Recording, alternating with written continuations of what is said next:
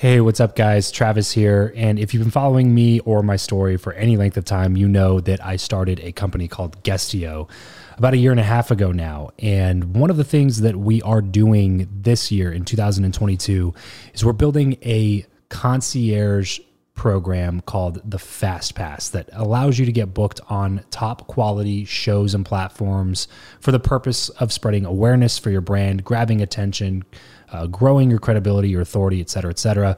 And so if you are listening to this right now and you are a 7-figure plus entrepreneur and you have a budget to bring in traffic, attention, credibility, authority to your brand, then this might be a really great program for you. Just head over to travischappell.com/10K. Why 10K? Because we guarantee in this program that you're going to be able to speak in front of 10,000 people within 90 days. Okay, 10,000 people within 90 days. Imagine getting on a stage in front of 10,000 people to share your message, your story. Well, that's exactly what we are doing inside of this program through virtual stages like podcasts or virtual events or YouTube channels or blogs.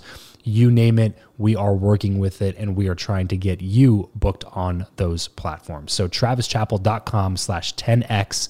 There's a quick application there, and then right at the end of that application, it'll prompt you to set up a phone call where you'll jump on a call with me, and we'll talk through whether or not you're a great fit for this program. Please act fast on this. Do not wait, because we are only taking on 1 or 2 clients a week due to constraints with our team and the limited supply of high quality shows and platforms that are out there in the market. So if that's you and you're really wanting to explode your brand in 2022, head over to travischappell.com/10K, fill out the application, schedule a quick phone call, and you and I will chat really soon about whether or not this would be a great fit for you. Thanks, guys. Talk to you soon. Hey, this is Trent Shelton, author of The Greatest You. If you want to learn how to level up in life, you should be listening to the Build Your Network podcast with my good friend, Travis Chappell. Welcome back to the show. I believe that who you know is more important than what you know. If you agree, then keep on listening for tips on how to cultivate meaningful connections the right way. If you disagree, then tune in anyway to let me prove you wrong with my journey. My name is Travis Chappell, and this is the Build Your Network podcast. Hey, what is up? Welcome back to another interview here on the Build Your Network podcast. Today, I'm really excited to bring you Trent Shelton. Trent has been all over social media. If you haven't seen him or heard of him, you are living in your own little corner of the world. And so it is time to be awakened to what's out there and get to know Trent a little bit. Trent is a former NFL wide receiver, having been a member of the Indianapolis Colts, Seattle Seahawks, and the Washington Redskins, and he is now considered one of the most impactful speakers of this generation. He reaches over 50 million people weekly through his various social media outlets and nonprofit Rehab Time organization. A global speaker, Shelton travels the world sharing his message of creating lasting change in life. He and his wife, Maria, live in Fort Worth, Texas, with their 2 kids, Tristan and Maya. And Trent is just an amazing dude. He recently wrote a book called The Greatest You, which I highly recommend checking out. And in this episode, we talk a lot about how to become that greatest possible version of yourself. We talk about the one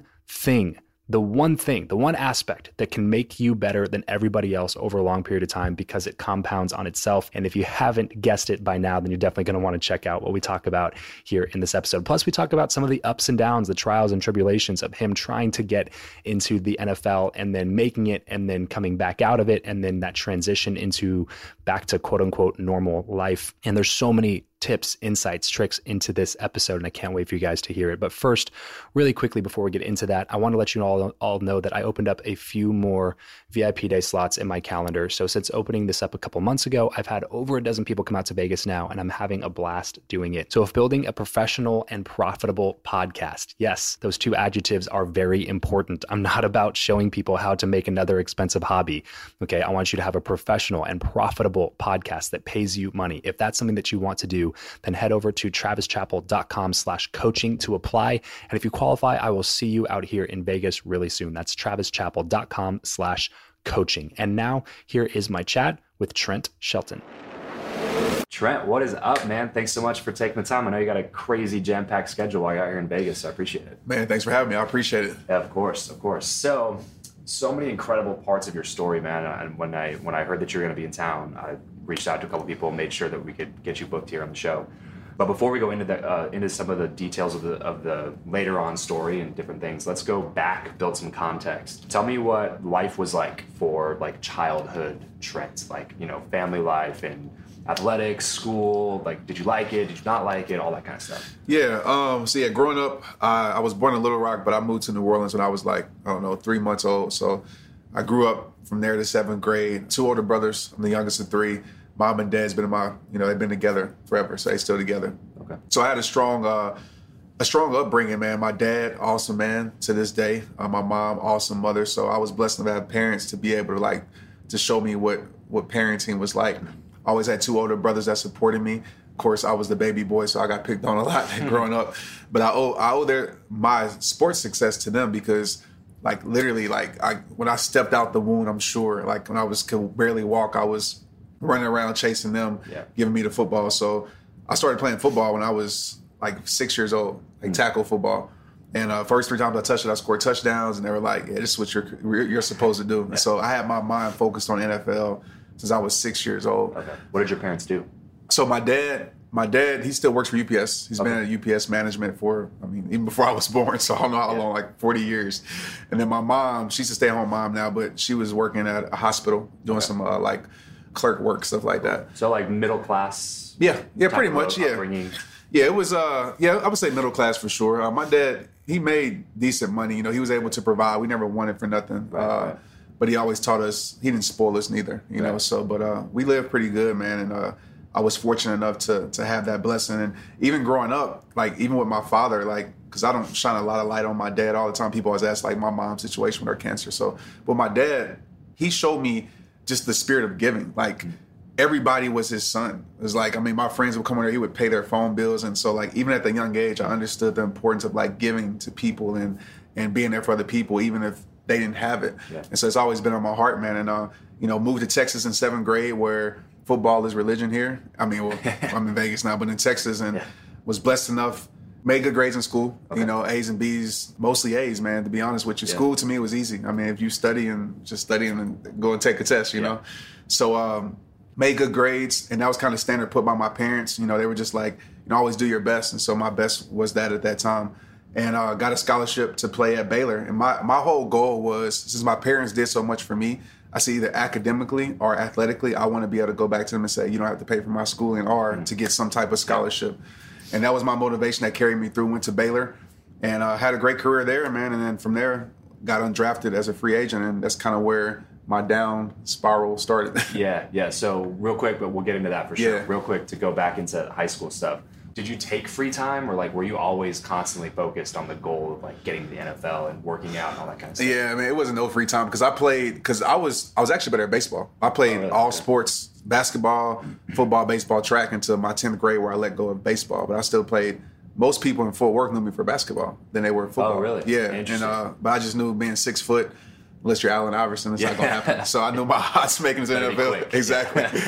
So I didn't have time, and it was always sports. I can't remember a time where I had like a month off in my life. Yeah, really. So when you were like 15, 16, you were like, hey, let's go have some fun with friends. That definition for you was just go play more sports. Yeah, it's like, man, like where can we link up and go play ball at outside or something? Let's go find the field. You don't see that these days, but like, let's find an open field and let's play. I still did things like, go out here and there, definitely with my friends, but all my friends were athletes, so we're all trying to push each other to be the best. Okay, cool. So going into college, was there that temptation to like get into like the party? Oh yeah, that's where it started. Yeah, for sure. I think that lifestyle became more of a need for me at that time. You're partying. As an athlete, everything is given to you pretty much. Everybody loves who you are, and especially if you're like the movies. If you're one of the stars on the team, it's hard because nobody really tells you no for anything. Everything is given to you. And so trying to find that balance. If I could go back, I wish I would have networked more in college, because even talking about like networking as an athlete, a lot of people don't understand. Some athletes have trouble networking because your whole entire life you've been used to people coming to you. So for me, it was so hard for me to even start conversation with people because my whole entire life it was always given. It's like, oh, what do you need? And this or that. And so I wasn't used to going to ask for people or going to start a conversation with somebody I didn't know. And so we lived inside like this little bubble. Right. Yeah, exactly. And so if I can go back to Baylor, you have doctors, lawyers, and luckily I made some connections there. But there's so many people who you can network with and that can help your life. This episode of the show is brought to you by Indeed. We are driven by the search for better. But when it comes to hiring, the best way to search for a candidate is not to search at all. It's to match and match with Indeed. If you need to hire, you need this platform, guys. I'm telling you, Indeed is your matching and hiring platform with over 350 million global monthly visitors, according to Indeed data, and a matching engine that helps you find quality candidates fast. Ditch the busy work and use Indeed for scheduling, screening, and messaging candidates so you can connect with those people even faster. And it doesn't just help you hire faster.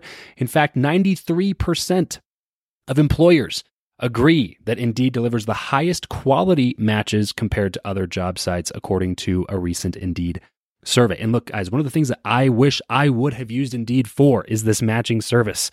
You can search and search and search and search and search all day long, but to actually be presented with quality candidates, like hiring a recruiter for you that's presenting people that has actually done the work to vet them and bring quality people in front of you, that work by itself is the fact that it's done by a software instead of like a team of high quality recruiters is pretty insane. So they leverage over 140 million qualifications and preferences every single day, which is why Indeed's matching engine is the best one that you can use. It's constantly learning from your own preferences. So the more you use it, the better it gets at doing the job for you. Join more than 3.5 million businesses worldwide that use Indeed to hire talent fast. And listeners of this show will get a $75 sponsored job credit to get your jobs more visibility over at Indeed.com/Travis. Just go to Indeed.com/Travis right now and support this show by saying you heard about Indeed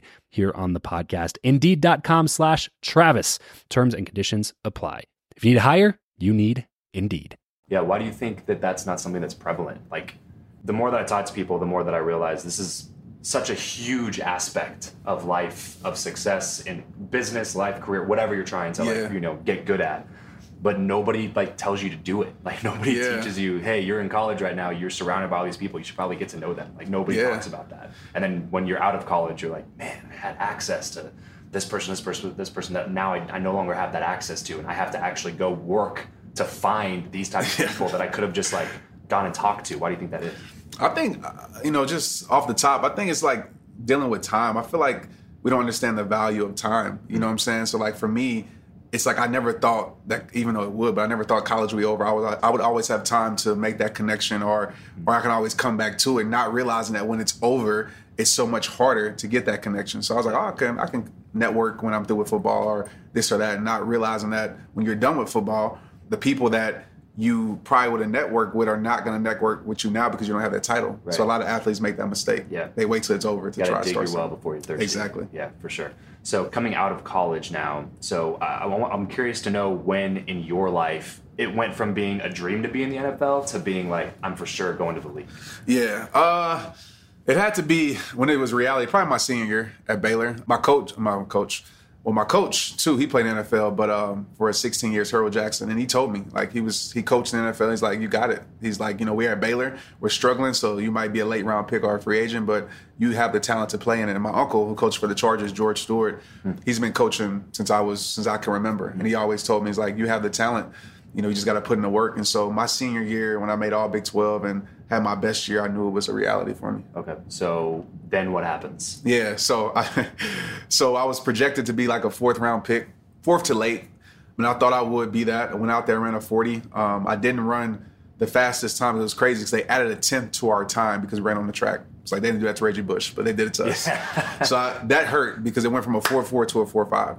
And when you're at Baylor and you're not winning at the time, it's harder. You know what I'm saying? So watching the draft, man, and second day, my name didn't get called, and I was just devastated, man. And then right after the draft was over, a lot of teams called me because I was a high priority free agent. And so a lot of teams offered me some decent money for a signing bonus. And my uncle told me, he's like, man, don't worry about the money. Go somewhere where they're going to give you a fair shake. And he knew Coach Dungy really well. He said, Coach Dungy's not going to allow you to make the team because you're my nephew. But I know he's going to, whether you're a free agent or a draft pick, he wants the best players to go there.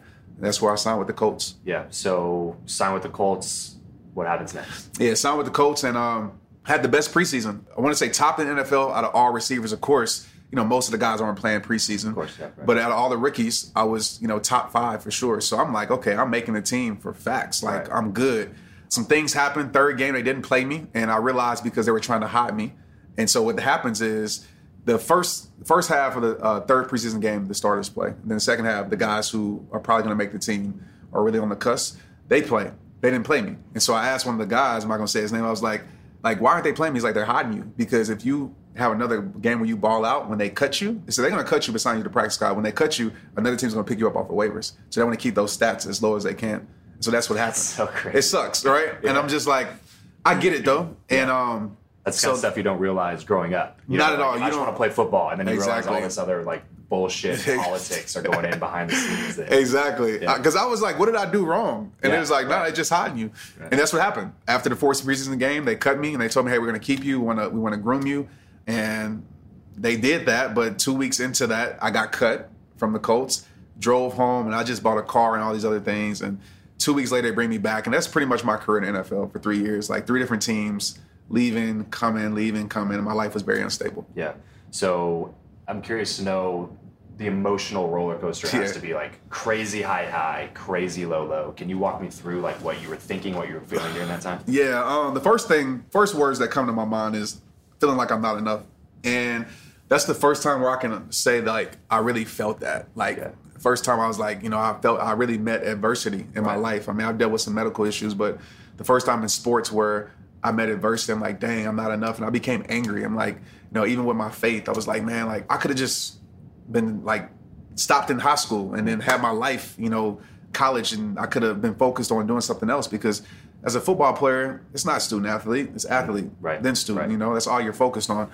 And I started to get depressed, man, and I started to run the things that parties, all these things that I was around because of the title that would fill me up for the moment, and I would just become emptier and emptier again and again. So I was in a depression, and I didn't even realize that I was depressed, because I was always telling people I'm good, I'm okay, when I wasn't okay. Yeah. So I was trying to mask the pain with all these different things. Yeah, of course. And the crazy thing about that kind of just exaggerated situation is you're getting A's and B's all throughout, high school. You said mostly A's, and do well in school. You're the athlete. You're the guy that's in everybody's eyes, got it all together. And you even said in college, people don't tell you no. You can do whatever you want. You are the BMOC, right? Yeah. Then you get into this league, and for the first time ever in your life, people are like, nah. Yeah. You know what I mean?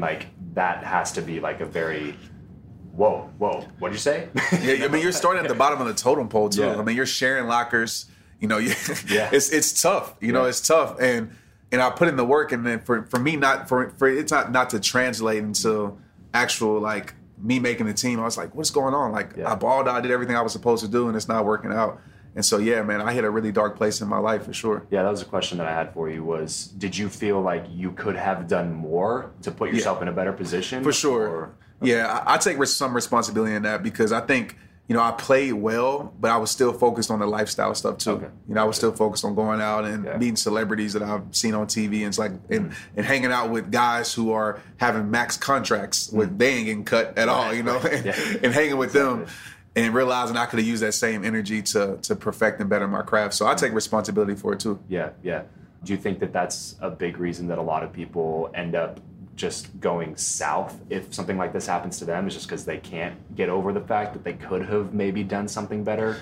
Take responsibility for that. Yeah, I think a lot of times, but I feel like that's where the power is. Yeah. I mean, I talk about that a lot. I always say it all starts with you taking that responsibility, because, you can't change your past, obviously. But if you can say, okay, what did my past teach me? What can I learn from my past? What can I learn from this situation to apply to my present to change my future?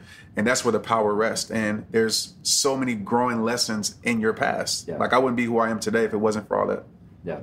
So coming after the Colts, you said there's 3 years with 3 different teams, right? Yeah. So can you walk me through exactly what the next ups and downs were throughout that part of the life? So I go the next year, I signed with the Seahawks, and I signed in minicamp. So I'm already behind the 8 ball, they already got their guys. I'm just I'm here. Maybe I can make the practice squad again and prove myself. And that's what happened. I made the practice squad, but they were less excited about me. I could just tell. I think the coach were really excited about me. So it surprised me after the season they didn't bring me back. But probably my biggest down point with the NFL was, I remember I was at home in Dallas, and I live in Fort Worth. So people are not from there. There's things like one city. It's like a big gap, you know? So I was in Dallas eating, and I get a call from a 206 number, and it was Seattle, and it was like November. And so I answered, and they said, hey, like, you know, we want to sign you back. Can you come today? And I was like, hey, I'm in Dallas right now. And I was like, I don't know if I'll make the flight, but I'll just come first thing in the morning. Yeah. They're like, no, we need you here because we got to get you physical, all that stuff done, fitted. I was like, all right. So I go home, I rush home, I pack, just throw some things in the bag. I get to, it's so funny now, but I get to the airport, and I'm on Facebook telling everybody, I'm going back to Seattle, y'all. Yeah. And I get a call, same 206 number. And they're like, have you left yet? And I'm like, nah. They were like, well, don't get on the plane because we changed our mind. You know, some things happened where they had to bring in another guy. And I'm just like, at that point, I just felt like deflated. And that was my door. I'm glad I can look back and laugh at it now, but like, that was not much laughs. Nah, I can't even put into words. All of that stuff. Like, why are you still here? And it was just tough at that point. And that's where I hit my breaking point. In that process, Tristan, my son, was born that September. So that was 2008. He was born that September, and Tristan wasn't planned, but I always say he changed my life forever. So in that, with my wife, Maria, she wasn't my wife at the time. She wasn't even my girlfriend at the time. So we're going through that situation, trying to figure out how to parent. I'm 22 years old, 23 years old, trying to figure that out. And so all of that's going on while I'm getting cut. And so 2009 is when my life like really, really changed. Yeah. Did you feel, it's one thing to feel like you're not enough for yourself. Yeah. But just for some context here, we just had our son 3 weeks ago. So, congratulations. Yeah, thank you. So I'm going through all of this very brand new myself. And that's the biggest thing for me now is like, now it's not just like if I fail, okay, whatever, like I failed. But like now it's like looking at him, like how did you deal with that? So that was a big catalyst in me becoming a better man. I always say, you know, when we talk about it, my college roommate helped me as far as like really finding my why with rehab time. But Tristan was the start for me becoming a better man. Because the first thing I told him when he was born, like subconsciously, even consciously, I didn't say it audible, but in my head I was like, I don't want you to grow up to be like me. And I was like, dang, like I just told my son that. And I was like, he's gonna grow up to be like me more than likely until he can make his own decisions. So I was like, let me figure this out, like mind, body, and soul. Let me get my life on the right track because now my life is bigger than myself. And it literally changed my life forever because it gave me a reason outside of myself. Like it's no way as a parent, unless you're not a good parent, that you can live selfishly. You can't. Your life completely becomes an unselfish life because it's for your kids. Yeah, when heard you say in other interviews that you were just kind of sitting there and thinking about your son and like just broke down, started crying and stuff. What was that experience for you? So that was 2009. I remember being in my mom's room. Like I tell people in interviews, I don't know, it wasn't a song playing or nothing. I was just sitting in my mom's room, well, my mom's house. And I was looking around at all the trophies, my son's on the wall, and I'm just like, man, like, is this what life is going to be? Like, is my life over? Like, what's going on? And I was just released from the Seahawks, and I knew I had one more shot at the NFL because NFL stands for not for long. You have three tries, and then you're out. So I knew I had one more shot if that even happened. And so I said, you know what? It's rehab time. I said, mind, body, and soul, what can I control? Because a lot of times I think we focus on the things we can't control, and it paralyzes us, right? True. Yeah. So I'm like, let me focus on what I can control. So I said, physically, I can get myself in the best shape I can, mentally, spiritually. Let me read books. I didn't even read books at the time. Let me do all these things to better my life, not just for myself, but also for my son. And that's where rehab time started. Literally, rehab time was for me. Like, I didn't get into this for anything else but to better my life for my son. So funny, man, because right before we hit record, I was basically telling you the same exact thing. Like, I started all this mostly for me. Like, it was very selfish. And now I'm happy that, you know, a lot of other people can benefit from us having these types of conversations. But at first it was just like, it's what I needed to do for myself because, like you said, I was very much the same way. I didn't like reading. I didn't enjoy any of that kind of stuff. And I feel like the more that I have these conversations, those journeys into personal development, whatever you want to call it, making yourself better, like a better version of yourself constantly. I feel that a lot of times they are like, there's always a catalyst, a really big struggle that makes people, forces them with back against the wall to fix something majorly in their life. Do you feel that that's almost necessary to be on that journey, or do you think that, like, looking back, you would have been able to pull yourself out of your mindset and just like do it, even if you had the success that you were supposed to have had? I think for the majority of people, it takes hitting the rock bottom. like for the majority. And that's the thing that I try to do now. Like, I don't want you to hit the rock bottom. You know, I don't. I want to give you tools, and if you can learn before you hit the rock bottom, that's what it's about. But for the majority of people, it takes hitting that rock bottom where you feel like, you know, your back's against the wall, like you said, and there's only one way. It's either, you know, you're going to stay there for the rest of your life, or you're going to find something and create a way or find a way. And so for me, that's what it was. It was that rock bottom. And I look back and I'm thankful for all those times, because if it wasn't for all that stuff, all those setbacks, all the losses, I wouldn't be who I am today. And I wouldn't be able to impact other lives. So it all had a purpose for my good. Was there a time where you remember getting super clear on your purpose? Or was it just like you had your son and you just knew that if something wasn't going to change, that he was going to end up like you, and you didn't like that version of your son? Yeah. For me, it was once I started speaking, because, you know, I started making videos. I was, say, rehabbish. I was doing, you know, some motivational stuff and then some just random stuff. And when I got really clear about, like, this is what I was created to do, was me speaking on the stage to kids. And it was like, I don't know, 3,000 or 5,000 kids, seemed like 50,000. And I was just telling them, it was 5 minutes. I didn't want to do it. I wasn't a speaker. I was telling myself all these things. And got on stage. My friend Jonathan Evans, you know, pretty much forced me on there, talked me into it. And he's like, man, it's something. Good friend. Yeah, very good friend. I thank him to this day. And that's actually, I mean, the event tomorrow is with him. So cool. It's funny because the event tomorrow is actually on the same stage that I'm telling the story now. So it's like a full circle thing. So I get on there and then I speak for 5 minutes, and make a long story short, I realized, like, this is what I was created to do. Like, I forgot everything I prepared the night before. So literally it was just me on stage sharing my heart for 5 minutes. And those kids, I mean, if you ever talked in front of kids, that's like the hardest audience ever to talk in front of. And they were locked in. And so I was like, this is like, it's something bigger here. I don't know what it is, but I know it's not football. And I was still trying to hang on to football. I was still trying to play arena lead, all these things. And so I completely let go of football in that moment. And I said, you know, I'm dedicating my life to go down this path.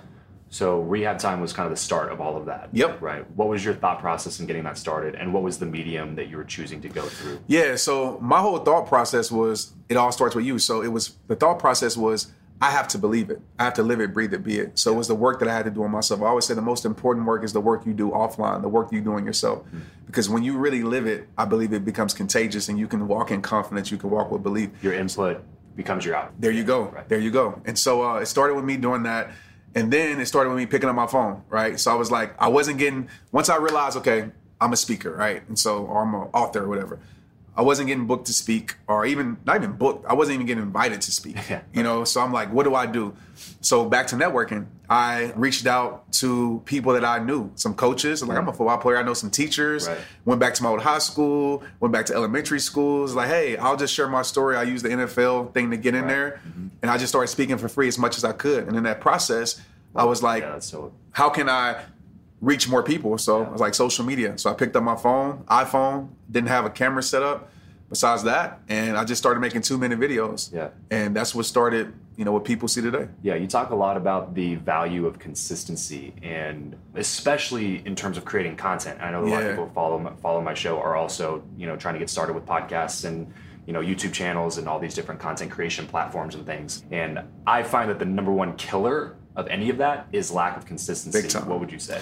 Big time. Consistency means you're reliable. And when you're reliable, you become trustworthy. And I tell people all the time, the reason that I get to do interviews like this, the reason I get to speak on stages, the reason people watch my videos, yes, it's because of the content, but it's more because of the consistency. I wanted to be a category king for self-worth. When people thought of self-worth, I want to think of rehab time of myself. And so I decided to dedicate my mission to self-worth content. And also with consistency, it's like, even this as far as like with social media, when you're consistent, you become shareable. And I realized that because in order to beat the boogeyman, the algorithm, you have to become shareable, right? Shareable content. Right. So I asked the lady, I posted a video on Facebook, and it was a 5-minute video. And the lady, it was like a whole bunch of people who shared it, right? And I'm like, it's been a minute and they already shared it. It's no way they watched the whole video. So first I kind of like, yo, I didn't watch the whole video. And I thought, I was like, that's crazy. And so I hit up, it was a lady, I said, like, why did you share this without watching the whole video? And she said, Trent, and it changed my mindset forever for consistency. She said, Trent, you've been so consistent for years. I already know that the message is going to help somebody. And I want to be one of the first people to share it. And so I have tons of people who do that. They literally will share it as soon as they see it, and then, you know, they'll watch it later. Right. That's the name of the game. Like, so wholeheartedly believe that, because a lot in a world where, these one-off people become like famous overnight with this viral video, and everybody's going for that one, you know? So they create 3 videos and then they upload them, and none of them go viral, and they're like, well, that doesn't work now. You know, like, but it's impossible. It's like, no. Their intention is wrong. There you go. Their intention is wrong. And it's funny when people ask me about that, and one of the things I talk about is consistency. They ask me like, say, here's the major hack. And I tell them like, you just gotta be consistent. Like, I've been doing this for 10 years. And it's like they get deflated. They're like, oh, like it's no secret. I don't want to be consistent. You know, I'm just like, that's how you do it. Yeah. You literally have to just, I mean, as simple as that sounds, just be consistent over time. And when you're consistent, growth has to take place. Yes, exactly. And again, bringing back what you said earlier too, the input thing, you have the consistency, but then what happens when you're consistent is you bump up your quality. Right? There you go. So like that's what my whole mantra is, like consistent quality content with context. If you put consistent quality content in front of the right audience, like something will happen. That's right. I don't know how long it'll take, and I don't know how big it'll get, but I promise you something will happen. But if you're missing any of those 3 things, if it's in front of the wrong people and you're not consistent, or the quality is poor, like you can be consistent as hell. Yeah, but, like, you're poor. If it's not good, like it's not good. That's true. But the bottom line is when you are consistent, your quality is going to start getting better and better. Repetition. And better. For sure. And then all those inputs that you're doing, like you were saying, like now I started reading books, like I started listening to audiobooks, I started attending, you know, events and listening to speakers and downloading podcasts and all those different things. And then when you start consuming all of that, you can't help but like put it back out there. That's right. Yeah. So I'm curious now, like coming into this like next version of your career, you got an amazing book coming out. Yeah. Can you talk to me a little bit about, you know, 2-3 things from that book that you're really trying to hammer home for people? Yeah, for sure. So the book is called The Greatest You, and the whole like, I guess, idea of the book is the greatest you isn't some external. Like it's not something that you find in the world. The greatest you is inside you. So I'm really taking people on a journey of turning their pain into their power. And if somebody says, well, Trent, I have no pain, what you do. But if somebody says, I have no pain, there's also another level of yourself that I'm taking you to meet also. And so I break it down. It's my rehab process. It's not said in the book, but like this is the journey I walk people down, I teach from. So the first R is reality. And the first chapter is you'll never win your war by running from your battles. So I make people face the reality, because if you don't deal with the things that you need to deal with, you can reach all the success in the world that you want. But guess what? When you unpack your baggage, that stuff is still there. I always say, it doesn't matter if you have a brand new destination. If you have the same baggage, you get to that destination, that same stuff is still there. So really helping people really face their truth and deal with those things. The second part is release. And release is one of the chapters is burning bridges, right? Is getting the people or even the habits, the mindset out of your life that doesn't serve you or grow you. And the last part is repair. And repair is digging up the bad seeds and replacing great seeds in your life, right? Reading books, getting around the right people, growth environment, and what I call championship mindset, developing these things to help you for the long term. This episode of the show is brought to you by another podcast, actually, and that is the Jordan Harbinger Show. There were 3 shows that I listened to back when I first started listening to podcasts, and Jordan's show is one of them. And I'm honored to call Jordan a good friend of mine, and I'm happy to have them as a sponsor of my show now. I promise that you will enjoy this podcast if you like listening to Build Your Network. In addition to being hosted by one of the best interviewers that I've ever met, the Jordan Harbinger Show is an Apple Top 50 podcast and was among Apple's best of 2018 as well. It's packed with wisdom in the truest sense of the word, from how to read body language and nonverbal communication to how to network and negotiate. Not to mention amazing stories from people who have actually lived them, from crazy kidnapping stories and going undercover as a CIA agent to illusionists who can seemingly program our brains. Basically anything that will help you upgrade your brain so you can become a high performer both at home and at work. This is a show that offers meaningful, fun, life-changing insights with a practical edge so listeners can apply something right out of the box every show, every day. In fact, every episode has worksheets so you can make sure you're internalizing and applying what you learn from the guests. You deserve to be extraordinary. So search for The Jordan Harbinger Show on Apple Podcasts, Spotify, or wherever it is that you listen to podcasts, or go to jordanharbinger.com/subscribe and start taking your life to the next level.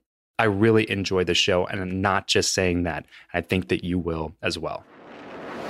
What's up, everyone? Just wanted to take a quick second and give a shout out to my favorite podcasting app, Himalaya. If you're not listening to podcasts on this new app, you're definitely missing out. It's like a social media app, but for podcast listeners. Follow your go-to shows, like and comment on your favorite episodes, and download professionally curated playlists made just for you. So head on over to your App Store or Google Play Store and download Himalaya today and thank me later. Can you talk a little bit more about environment? This is one thing, the show is called Build Your Network, and we talk a lot about networking, getting in front of the right people, changing the circle of people that you spend the most time with. And because I'm a firm believer, if you can change your environment, then you're going to change. And it's probably the easiest, like quote unquote, easiest way to change because it's just a natural product of doing that, right? It's like building a manufacturing plant that manufactures a different version of you. So the hard work is actually building the plant. Right. The hard work is actually changing your environment. But if you can do that successfully, then now you just got to follow the process. And like now it's much easier to become that different version of yourself. So can you talk a little bit about like how to go about controlling or changing your environment? I think you got to first ask yourself a question like, is the environment you're in going to help you grow to the person that you say you want to be?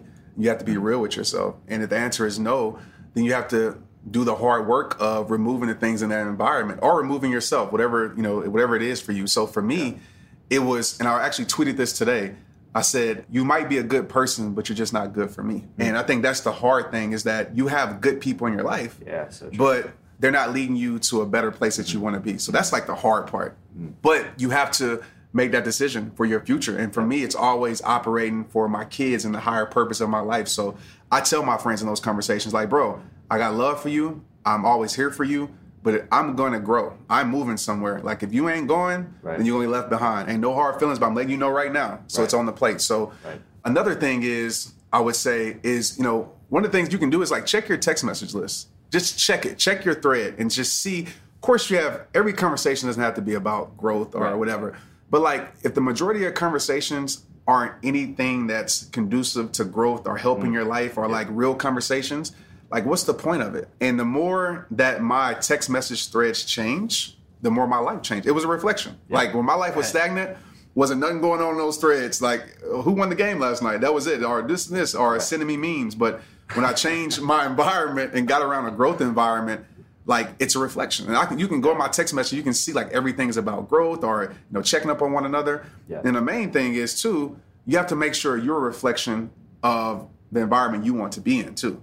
That's the hard part because a lot of us, we want these things, but we're not a reflection of it. Yeah, right. Well, I think a lot of times if that is the case, you're not going to be able to last in that environment, big time, because people are going to see straight through those, shields that you put up. Like, tell people that all the time especially with this type of a world, content creation, all that kind of stuff, and getting around these types of people. If you're not truly living those things, even if you put yourself in the opportunity, so even if you somehow like get the opportunity to like interview the next person or talk with somebody or spend some time with somebody that's like really a big mentor to you, and you finally get that opportunity. If you aren't a living testimony of being somebody who would be able to survive in that circle, then they're just going to see straight through that anyway, and you're not going to be able to sustain the ability to be there anymore, even if you get yourself into the environment in the first place, which is a difficult part of the process. That's true.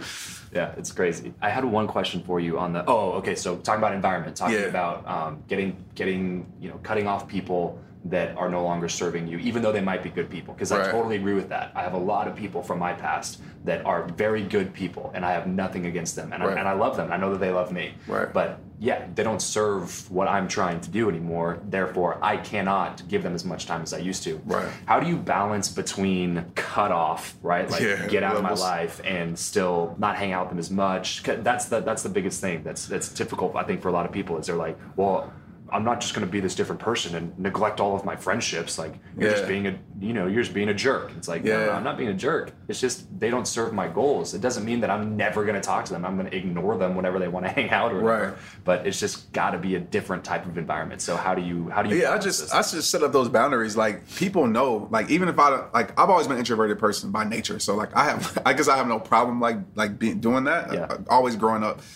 But I let people know, and they know it. Like, I'm always here for you. Like, there's somebody that could call me, I haven't talked to in a year, that needs something. Like, that's just my heart to be there.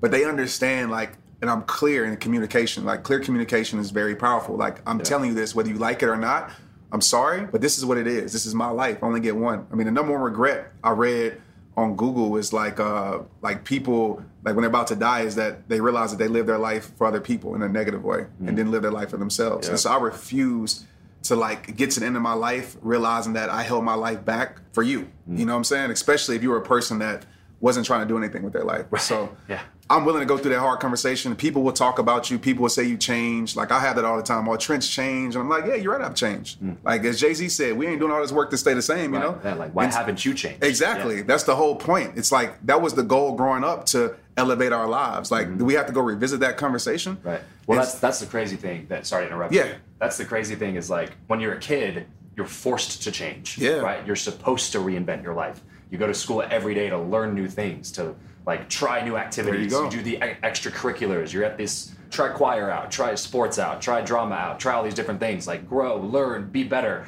And then you graduate and it's like, all right, stay the same. Yep, you're right. Why? You're right. Is that a thing? You're right. Yeah. Even like you said, I mean, it makes a lot of sense too. Probably that has a lot to do with depression and, you know, just being in a stagnant place, because like you said, our whole entire life we're evolving, and then you get to a point where it's like, oh, it's like a sin to evolve your life. It's a sin to change. It's a sin to elevate. And, you know, a lot of times it is, and I'll talk about this on previous podcasts, but it's a lot of people struggle like with, well, it's the people closest to me. And you have to understand this, that sometimes it's the people closest to you that will never see how great you are because they're close. That's what it is. It's proximity. They're familiar with you. They have normalized your gift. Yeah. You know, they've normalized you. And so that's why we can support celebrities, because we don't know celebrities. It's like, we don't know them. We don't spend time with them. But if you were around that celebrity every single day, you would normalize them. So it takes a special person to be able to see your greatness when they're right next to you. And I was like, if you get maybe 2 or 3 people on your side that are familiar with you, that know you, but still see your greatness. Luckily, I had parents that were like that for me. There's no telling to where your life could go, but don't hold your life back because of that validation. Because at the end of the day, if we look at our audiences, if we look at companies, customers, they're made up of more strangers than they are people that are close to you. So it doesn't mean that you can't be successful because those people don't support you. Right.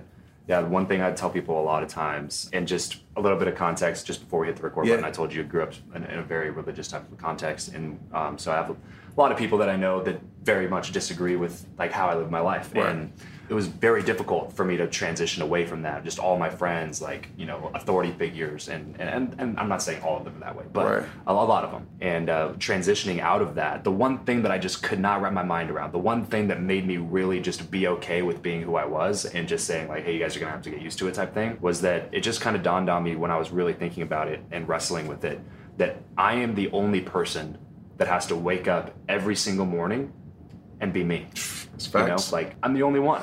So why am I going to choose my daily life, and when my head hits the pillow, know that I'm living a life that I don't want to live just for the approval of a bunch of other people who don't have to be me? You know what I mean? And that's where I feel like that seed of just like unhappiness and like fulfillment and struggle and all those things, like it starts because you're living a life that's not even your life. It's hijacked by all these people that, like you said, to your point, aren't even really doing much with their lives. Exactly. You know, that's where it comes from. Yeah. That's where it comes. You're never going to meet someone, I'm not going to say never, unless they're threatened, you know, and they feel you as competition, but you're never going to meet someone who's happier or whatever that's going to tell you, that's going to belittle your growth or anything. So when you put it in context and understand like where that's coming from, it makes it easier to deal with. So for me, it's like if somebody throws me hate or somebody has a problem with me, I know that they're not probably happy in their life. And so now I have empathy for them. It's like I don't take it personal at all. Yeah. What do you think is like the ultimate version of becoming the greatest you in terms of like, you know, happiness, fulfillment, productivity, all those types of things? Yeah, I would say, you know, a word that just pops up in my mind would be peace. I believe like being able to sustain a level of peace throughout it all. You know, like throughout success, throughout whatever, because success, like I said, success is tough. You know, the more you grow, the more other things grow. And it just, I mean, it's hard. I've been through my battles with that. Yeah. And so dealing with your family, you know, right now I'm away from my kids, you know, just that whole battle. So for me, it's about finding that inner peace, and it's finding out who you are at your core. I think that's the greatest you. Like, who are you despite all these things we've been influenced by, all these things that's been added on since we were children? Like, who is that person at the core? And I haven't found that person in me. And I'm still in that version of finding the greatest me. And I think it's a daily thing. Like, what's the greatest you look like today? What's the greatest you look like tomorrow? And so that's the journey I'm on. Yeah. How do you deal with people? Sometimes one of the questions that I get is, well, if I want to live my life how I want to do it, I would just do this and this and this, and I wouldn't be really productive. Like, I have to force myself to be like this type of way. How do you deal with that type of a question when people are just wondering, like, hey, if I just was me and I just did what I want to do, then I would just, roll a joint and watch, you know what I mean? Like, watch Simpsons reruns all day or whatever. Like, how do you balance, like, hey, I'm me, but also I need to be a better version of me? Right, exactly. Well, I think it comes down to definitions of the person, and what do you feel like? I'll just use the word purpose here, for example, what your purpose is. Like, I believe purpose is, I was talking about in the book, I believe as people, we are purpose. I always say, I am purpose. And so I feel like me being purpose, I have to evolve and I have to bring betterment to this world in whatever avenue I'm called to serve in, whether it be speaking, writing books. And so it depends on the person. I mean, if a person feels like that they have no purpose in this world, which is not true, they're going to think like that. But if you have a purpose, to me, you're obligated to be able to reach another version of yourself, a better version, a greater version, not just for you, but for future generations. Like, what's the legacy? I think about this a lot. Like, what's the legacy I'm going to leave? Like, when I leave here, when I'm tapped out for good, like, what are people going to say? Not necessarily say, but what are people going to say how I impacted their life or impacted this world? What are my children going to say? That's a journey that I'm on. That's what I kind of live for. Yeah, right. Bro, I could talk to you about this stuff for a very long time. So if I don't make a clear transition, then nothing's... For sure. We're just going to keep chatting for a long time. So I want to chat about networking because this is the Build Network podcast. And again, it's usually sprinkled throughout the conversation. We've touched on it on multiple occasions so far. But this is the question that I ask every guest that's ever come on the show, all 200 plus people that have come on. I ask this question, and I'm curious to hear your answer. Do you believe that what you know or who you know is more important? And why would you say that? Either or? Either or. Yeah, pick one.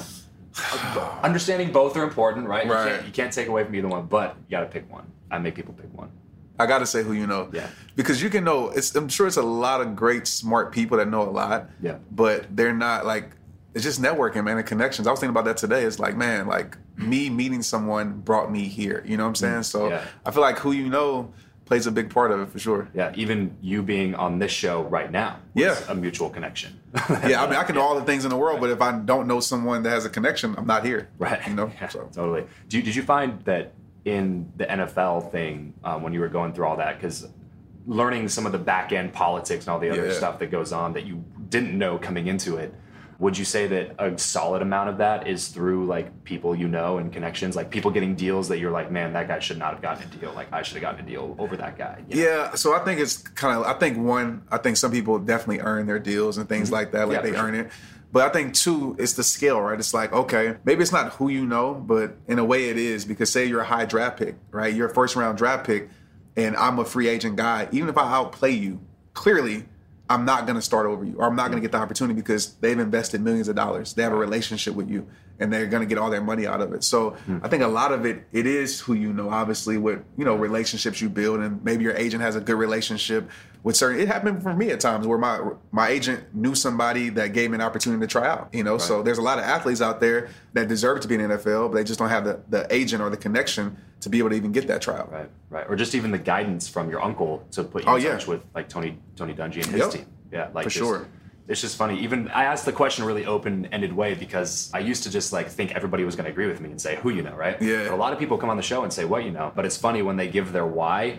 I always want to go back into their story because we just went through your whole story, man. Like, and that one time when you said that you were like down and out and you had that mentor that came in and told you this thing, like, but you just said what you know, like it seems like it's actually the who. But I find that the who always increases the what. Yeah. Right? Like you get around the right people, you can learn so much. Like your immersion in your ability to like learn and implement gets so much higher when you're just surrounded with the people who can really help you get to that next level.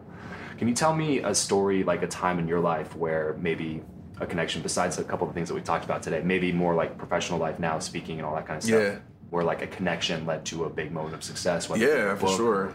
So a lot of my life now is, so I was, you know, the word mastermind is used a lot, you know, in this space, and I was a person that wasn't against it. It was just like, I don't want to go, like I said, I'm an introverted person. I was like, I don't want to go hang with a bunch of people. Like, I feel like it's like a fraternity thing. Like, I don't want to go hang with a bunch of guys and pay money and whatever. So I was like against it. And so I don't know if you know Dean Graziosi, but Yeah, Dean, had him on the show, yeah, you had him. Okay, cool. Yeah. So Dean is a good mentor of mine. Me and Dean connected a while ago, and Dean kept putting in my head, he's like, man, just come to this. Like, you know, he's like, this is the unmastermind. Like, we're just gonna have fun. We're gonna fish. We're gonna just share ideas. Just, you know, pay for your way out here, and promise you, it's gonna like change your life. I'm just like, all right, I'll do it. And literally, that was last year, my first one, and last year was my biggest year ever. Wow. Just from the standpoint of ideas, just from the standpoint of connections, like speaking stages and everything. And then we just did a mastermind in Puerto Rico again with about 12 of us out there, Rachel Hollis and Brendan Bouchard, all of us. Just the connection to learn from each other, and also to learn, like, we all go through certain things. But yeah, I mean, when you build that bond with people, obviously they're going to be more inclined, especially when they know who you are as a person, to be like, yeah, man, my boy Trent or my homie this or that. Right. Yeah, you need to bring them in. So it's opened up major speaking opportunities for me, and then just major growth moments just from a mindset and understanding the business more, and me not making the same mistakes or making a mistake I would have made if I wouldn't have made that connection. Yeah, it's always so difficult for me to convince people of it. You just have to show them, like, similar to what you're saying, like, hey, I never really believed in it. I just thought, you know, like, I'm not gonna pay for this stuff when, like, I have all this other thing.